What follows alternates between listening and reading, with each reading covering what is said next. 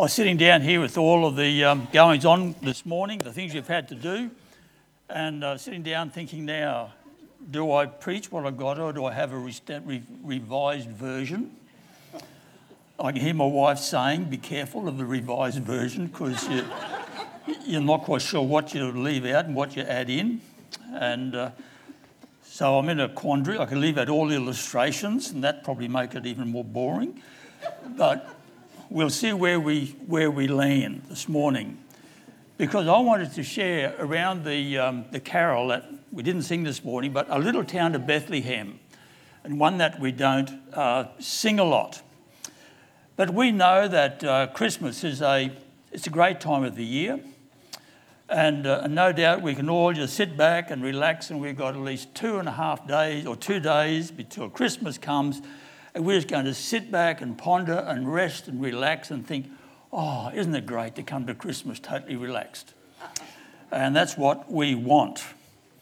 I read of a mother who was furiously running from store to store on Christmas Eve. Graham was watching this one and getting last-minute gifts. And then, lo and behold, she looked around, her 3-year-old son was missing. Oh, where's the little brat gone?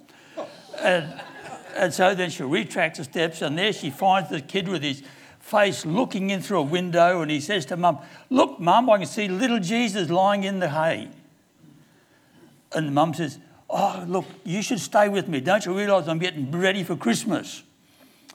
And miss out on all the joy because so busy doing stuff. And I wonder sometimes if we get so busy about doing the things we have to do that we forget the joy of celebrating all that Christ has for us. And I want this Christmas to be a time where we are really able to enjoy the wonder, the love of the Lord, how great a gift our God was able to give to us when he gave his Son.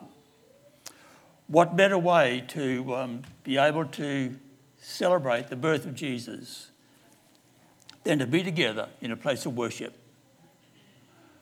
What better way to celebrate Christmas Day than to come and hear Graham preach short on Christmas morning? 15 minutes. And that's usually his introduction. But we just want to have a great day. We want to come together as a church family and say, on Christmas Day, we want to celebrate what it's all about. You know, might even sing Happy Birthday to Jesus. And I think we just want to appreciate so much all that our Lord has done for us. But the carol, A Little Town of Bethlehem, was never written as a Christmas carol, but an American preacher by the name of Philip Brooke, he made a trip to the Holy Land. And in his 20s, Brooks had become pastor of a church in Philadelphia. He recruited a salesman who was named by Lewis Redner to be his organist, and the church grew from 30 to 1,000 within 12 months. Some of it because of Brooks was a great preacher, some of it because Redner was a great musician. And Brooks had a great reputation. And towards the end of the Civil War, Abraham Lincoln passed away, and Brooks was asked to preach at his funeral. And he did that, but at the end of that time, he was so emotionally drained that his church told him to take a sabbatical. And so Philip Brooke made a trip to Jerusalem. And on Christmas Eve, he rode from Jerusalem to Bethlehem just to be at the place where Jesus was born. And Brooke said he just had a beautiful sense of being in that place where Christ was born. And he wrote the words to the poem. And he took it back and he thought on the Sunday, he said, I'd love to have my church sing that. And so he went around late in the evening to Lewis Redner and said to Redner, I've got this song, would you write some music for it? And so Redner said he didn't have a clue what to do. But at midnight, he said he just sensed some melody coming into his mind as he began to think about that song. And so he got out of bed at midnight and he jotted down the melody line. In the morning, he got up and wrote the harmony. And then that morning in church, they sang A Little Town of Bethlehem. And I think that's it's a great way that when you read the way some of these choruses, these carols came to being, there's a real special blessing in that itself. But the first thing that I looked at as I went through this carol, I noticed that God uses small things to accomplish great things. God uses small things to accomplish great things. And a number of times over the years I've talked to people and people feel, I've got nothing to offer. And God says, well, if that's all you've got, then you're a great candidate. You've got all I want. And let's talk about it. God's greatest gift came to a little town. O little town of Bethlehem, how still we see thee lie. Above thy deep and dreamless sleep, the silent stars go by. Yet in the dark streets shineth the everlasting light. The hopes and fears of all the years are met in thee tonight. I wonder, in church society, how many of you grew up in a small town? Oh, look at that. Man, a lot of you grew up in a small town. Did you put your hand up, Roseanne? Good stuff. You wouldn't believe it. Roseanne and I, we both grew up in the same town. It's a worry, isn't it? But it was a great place. And so I'm just going to make a couple of comments here. I was going to leave these out, but I thought I'd put them in. But how do you know you're from a small town? Well, you know you're in a small town when you call the wrong number and they give you the right one. Ever done that? I remember years ago when we were back on the farm in Gayndah and Glenn's parents were trying to contact us and they couldn't contact us. They were ringing and ringing and ringing to try to get in contact with us. They couldn't get through until the girl on the exchange said, try this number, they will tell you where they are. Well, you don't get that today. You know you're in a small town when you don't signal where you're going because everybody knows. Yeah, I think we've driven around a few of those people over the years. A night on the town takes about 11 minutes. And I put on my notes here, if you're getting this, you come from a small town. But now some of you mightn't get this one, but the New Year's Day baby was born in October. Think about that one. But you know you're in a small town when you have to name 6 surrounding towns to tell you where you are. So if somebody says, where were you born? Gayndah. Where's Gayndah? Well, it's inland from Bundaberg and Maryborough, from Kingaroy, Monto. We're right in the middle. And then we can find us. Well, I guess if we were driving to Bethlehem, we'd probably hear somebody say, well, to get to Bethlehem, you're about 2 miles from Jerusalem. So you have to try to identify where it was. And it's interesting, as I've been looking, you see, some talk about Bethlehem as a city and some talk about it as a little village. And just doing a bit of reading, I found out that someone said about the time of Christ, Bethlehem might have only been a town of about 150, 200 people, very small. But Bethlehem was where Jesus was born. And yet it's an important town. And as you read through Scripture, in Genesis, Jacob's wife, Rachel, was buried there. When she was giving birth to her last son, she passed away and she named the son Benoni, which means son of my sorrow.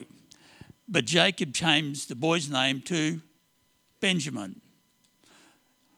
I think I'm so glad of that. Can you imagine a whole lot of little Benonis running around? You know, Benjamin's got a better ring to it, hasn't it? You know, Bethlehem is featured in the book of Ruth because it's where Ruth was redeemed by Boaz, became a part of the line of King David, became a part of the Messianic line. Years later, we know that Bethlehem, along with all of Israel, were taken into captivity by the Assyrians.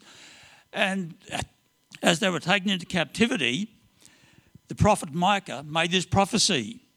But you, Bethlehem Ephrathah, though you are small among the clans of Judah, out of you will come for me one who will be ruler over Israel. I'm not reading the scriptures there this morning, but if you want to read Micah 5, 2-5, and also Matthew 1, 18-25, you get a good picture of what was being talked about. And we know that 700 years after the prophecy that was given there in Micah, the wise men came looking for Jesus, the one they had heard about, and they came to Bethlehem looking for Jesus.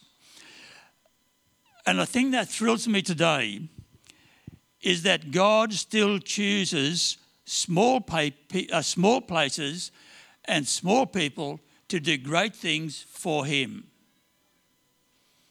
I think there are many, many times we feel we are so inadequate. There are many, many times that we feel we have not got much to offer. But the reality of life is that God says, I don't care how much you got to offer. All I want is you to trust me to do with you what I want to do.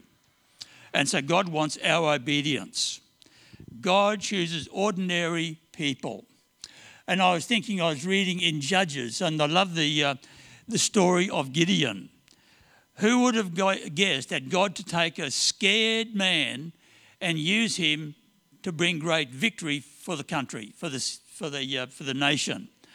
You know, I love to read in Judges 6 verse 12. Have a read that chapter, and I see, you know, they're absolutely been overrun by the Assyrians, and here's Gideon. He is sitting in the winepress with a little bit of grain, grinding it up so he can have something to eat, and he hears the voice says, "Mighty hero, the Lord is with you." I can see Gideon almost getting whiplash, looking around to see who else is in here. You know, he didn't feel that. But God took an ordinary, fearful man and used him for his glory. Who would have guessed that God could take a simple cobbler and turn him into one of the greatest preachers that we have known? D.L. Moody. Moody was just an ordinary guy, but God used him. But the story I love about Moody is that there was a man by the name of Henry Varley, and I shared this at one of our evening services, that Henry Varley was a lay preacher in a church. And you probably never heard of Henry Varley. Who's heard of Henry Varley? Yeah, I thought so. But Henry Varley was just an ordinary lay preacher. And one night he was asked to preach in his church, and Henry Varley got up in church and he preached and he said these words: "The world has yet to see what God can do in and through and by and with a man who is 100% sold out to God." And that night, D.L. Moody said, "I'll be that man." Thank God for Henry Varley. Thank God for men like Moody. But who would imagine that God can take an ordinary person just like you and use you to do great things for the kingdom of God if you will let him? See, that's where the battle comes, isn't it? We think we've got to do it, and we think we haven't got the ability, but we've all heard that little phrase, I believe, that says, God doesn't want your abilities, he wants your availability. And I think many of us need to come to that point. You know, I think that the people I find who often struggle most in serving are people who are multi-talented. But people who have one gift and allow God to use it will see God work in them and through them for his glory. And God wants you and he wants me at this time as we come to celebrate Christmas to say, God, we want this to be the best Christmas we can ever experience, because we are going to be with you and we're going to trust you. God's greatest gift came through a humble family. The second verse says, "For Christ is born of Mary and gathered all above. While mortals sleep, the angels keep their watch of wondering love. O morning stars together proclaim the holy birth, and praises sing to God the King, and peace to men on earth." Mary and Joseph were just ordinary people. There was nothing really fancy about them. Joseph was a carpenter. Mary was a simple peasant girl.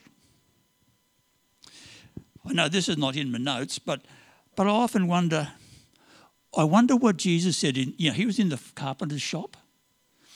And I wonder what Jesus said when he hit his thumb with a hammer. I've often wondered that. What do you think, Neil? I'm not quite sure whether it was a praise the Lord in there or what, but that's irrelevant. Forget that bit.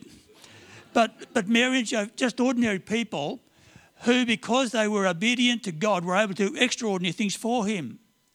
Because they were ordinary people who wanted to serve and honour God, God said, I'm going to trust you with the greatest gift I can ever give. My son.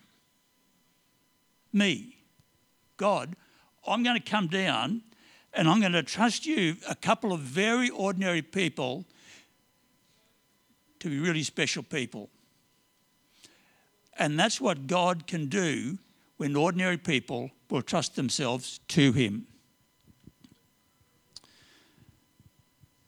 And folk, it's while we are patiently serving the Lord that we will experience the blessings of God being poured out upon us. This month we have been honouring our volunteers. And yet I do not believe that any one of our volunteers serve in the church for recognition. We serve because it's the greatest privilege we can have to serve the King of Kings. I think we've all heard that statement that says, if God calls you to be a servant, do not stoop to be a king. Because God gives us the greatest privilege of serving him, of walking with him, and that is an absolute blessing. There are times I think we might feel that the little we do doesn't make much impact, but we don't know. You see, there might be a lot of Henry Varleys in this room who we don't know what we are doing or what we're saying and how God's going to use it to make an impact, but God will. I was going to leave this one out, but I think I'll include it for you. I read recently about during the end of the Second World War, when England were bombing Berlin and they were sending wave after wave of plane over and the Germans were attacking them. And they said that one of the British planes was separated and was being strafed by some of the German fighters. And they said they just saw this one German plane just absolutely just shooting into the British plane. And as they were doing that, the people in the plane, they said later that they were just knew something was going to happen. But they were just there and they felt the thud, thud, thud, thud of bullets hitting into the fuselage of the plane. And they looked and there was fuel pouring out of it, but there was no explosion. And they didn't know why. But when they got back to base, they were able to land the plane.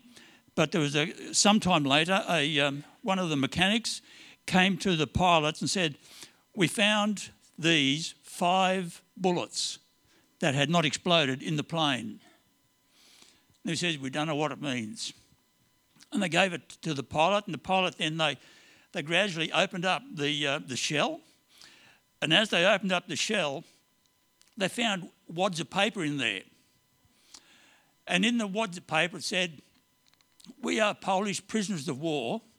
We are being forced by the Germans to make ammunition. But we are putting paper in wherever we can. And we don't know what difference it's going to make. That's all we can do.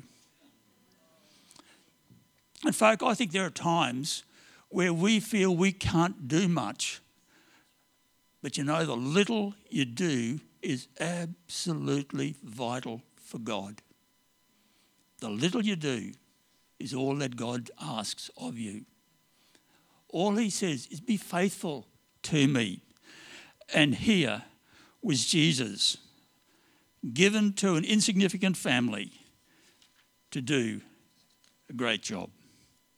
1 Corinthians I read, but God chose the foolish things of the world to shame the wise. It's amazing, isn't it, how it's the children who are the ones who are most trusting.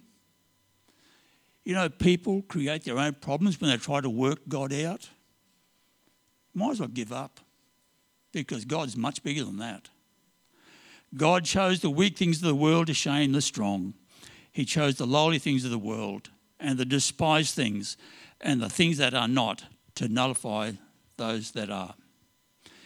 Joseph and Mary, chosen because they were obedient to their God and said, we will do whatever God wants us to do.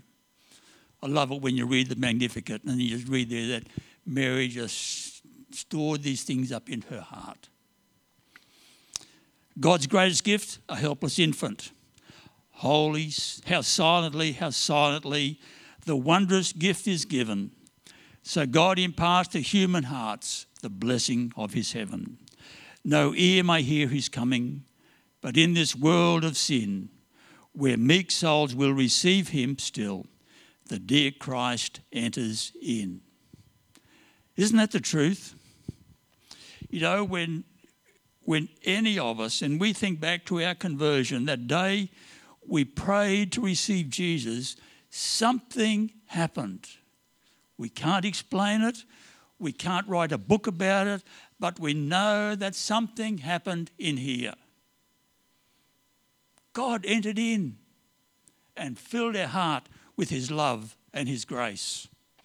And that is really, really precious. Charles Swindoll tells the story of how he went into one of those big shops in America, and he said this particular company had made the baby Jesus and had him in a cradle, and there they were trying to sell them. And they had them in the store, and they found that they weren't selling very well. And Swindoll said he came and he saw there this sign, Jesus Christ marked down 50%, get him while you can. That's ridiculous, isn't it? But I tell you what, I looked at that and I thought, Jesus Christ, get him while you can. Get him while you can.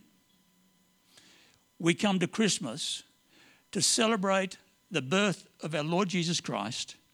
We come to Christmas to remember that God, our Heavenly Father, who put this whole creation in place, sent his Son to be a little bub, to live among us, to grow among us, to die, rise again, provide our salvation. And I'm sure Jesus would say, get me while you can, because there are going to be many who are going to miss out on knowing the King of Kings for a whole host of reasons. A lot will say they're too busy. Sad, isn't it? We'll never be too busy for Jesus.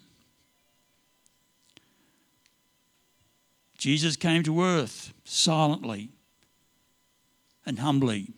He came like every other being, entirely dependent on his parents. God took on the form of a man. God, through his Son, showed how you can live a holy life in a sinful world. And folk, we need to be people as Christians who are walking with the Lord. I pray that we might be people who are daily and constantly covered by the blood of Christ, so that we know that as we live in a sinful world, we can be here, but we don't have to be controlled by it. Because God wants to transform our lives. He wants us to trust him. He wants us to know that he is our Lord. It doesn't matter what our life experience might be. It doesn't matter what your life circumstances might be throwing at you, even right now. We still have the assurance of Emmanuel, God with us. Wow. God with us. God with me. God with you. We need to sit and just say, God, I stand in awe and marvel at your wondrous gift to me today. Lord, make me the person you want me to be. At this Christmas time, Lord, do that. On that first Christmas morning, there in the stable, a little babe God with us, Emmanuel. Folk, we are a blessed people. I think sometimes we don't even know how blessed we are. But we have been blessed by God himself. The final verse of that carol says, O holy child of Bethlehem, descend to us, we pray. Cast out our sin and enter in. Be born in us today. We hear the Christmas angels the great glad tidings tell. O come to us, abide with us, our Lord, Emmanuel. The greatest gift God could ever give was his Son. What will we do with him? What will we do with him? I always love to come to Christmas time. What do we enjoy at Christmas time? Receiving gifts. So good, isn't it? It shows that somebody must love me, or they feel, they must love me, really love me, because they want to give me a gift. And I often talk about Christmas time because I love visuals. And somebody cared for me enough to give me this gift. It's beautifully wrapped. It's got my name on it. And I think, isn't that beautiful? Do you like a gift? Has Vicky got that one for you yet? No, it Doesn't fit, okay. But the thing is, we get this gift and it's beautiful. We love gifts. And you know, this Christmas, because I'm really excited about it and I love to see the gift, what I'm going to do is take this gift and I'm just going to put it on my shelf and I'm going to leave it there and I'm going to constantly look at it and I think, wow, isn't that beautiful? Isn't that beautiful? That's what I just want to remember that. If you like my grandson, you say, Granddad, it's not the package, it's what's in it that counts. And I want to say to us today, folk, the Lord Jesus Christ came, the greatest gift ever given. Are you going to leave him gift wrapped? Or are you going to open the gift and receive everything that God has given to you this Christmas? It's not about the package, is it? But it's about the Spirit of God that has been poured out into our hearts. And we say, Lord, even though I've been a Christian for many, many years, Lord, help me unwrap the gift again. Lord, help me this Christmas season to see your wonder, to see your majesty. Lord, I want the very best you have for me. Oh, I thank God for a little child that came to transform the world. But it's no use if I leave it gift wrapped, is it? If that gift has been given and I just do not bother to open it, God has given his gift in vain.